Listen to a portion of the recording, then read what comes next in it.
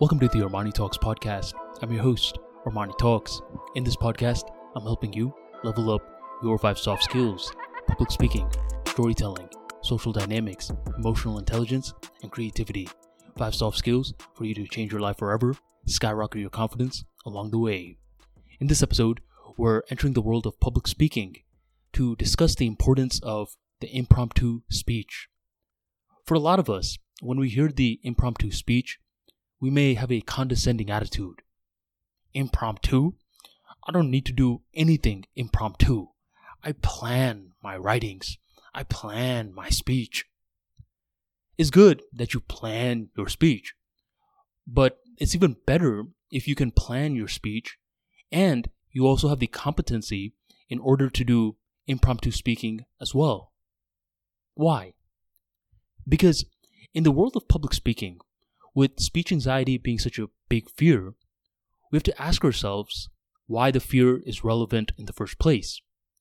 For a lot of people, they just don't like eyeballs being on them. They may think that they look ugly while speaking.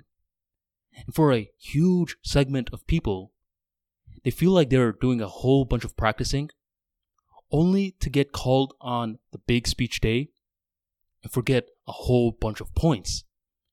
This thought terrifies them. But on the flip side, someone who's taken the time to work on their impromptu speaking skills has the completely opposite perception. For them, a part of them feels excited. Who cares if I forget a point? What I'll do is I'll just gradually go to another point, and I'll seamlessly transition in such a beautiful way that the audience has no clue that I transitioned in the first place. Someone who is capable of doing impromptu speaking skills, they're able to operate with an added level of swag. How can we get started in this art form? We need to understand that it is an art form, not just an act, but an art. A couple of years back, I saw how there was this painter who was just scribbling a whole bunch of crap on the canvas, and this painter was going to sell this art. By the way, I'm doing air quotations, for thousands, if not millions of dollars. And surprisingly, there were a few people in the auction whose arms sprung up and they were ready to buy this product. For me, what I saw was scribbles. For the painter and the people who were willing to purchase the product, they saw a method behind the madness. For us to improve impromptu speaking skills, we too need to see the method behind the madness. How do we get started? Well, my personal journey went like this. I practiced impromptu speaking skills in Toastmasters table topics, but eventually I wanted to practice without other people being there. I wanted to practice through the house. In our house, we have so many different items that we can talk about without any form of preparation.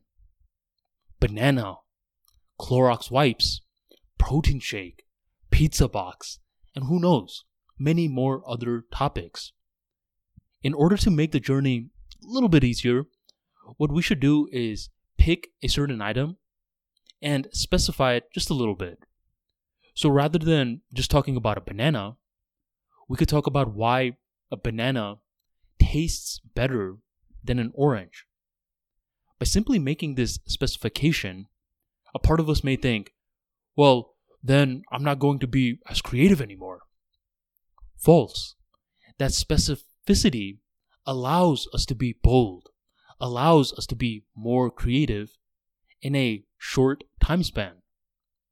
Once we can make impromptu talks regarding items in our house, we can eventually graduate to items in nature, the wind, tree, streets, those sort of stuff. And eventually, we could even graduate to other things, maybe our workforce. Nature to workforce.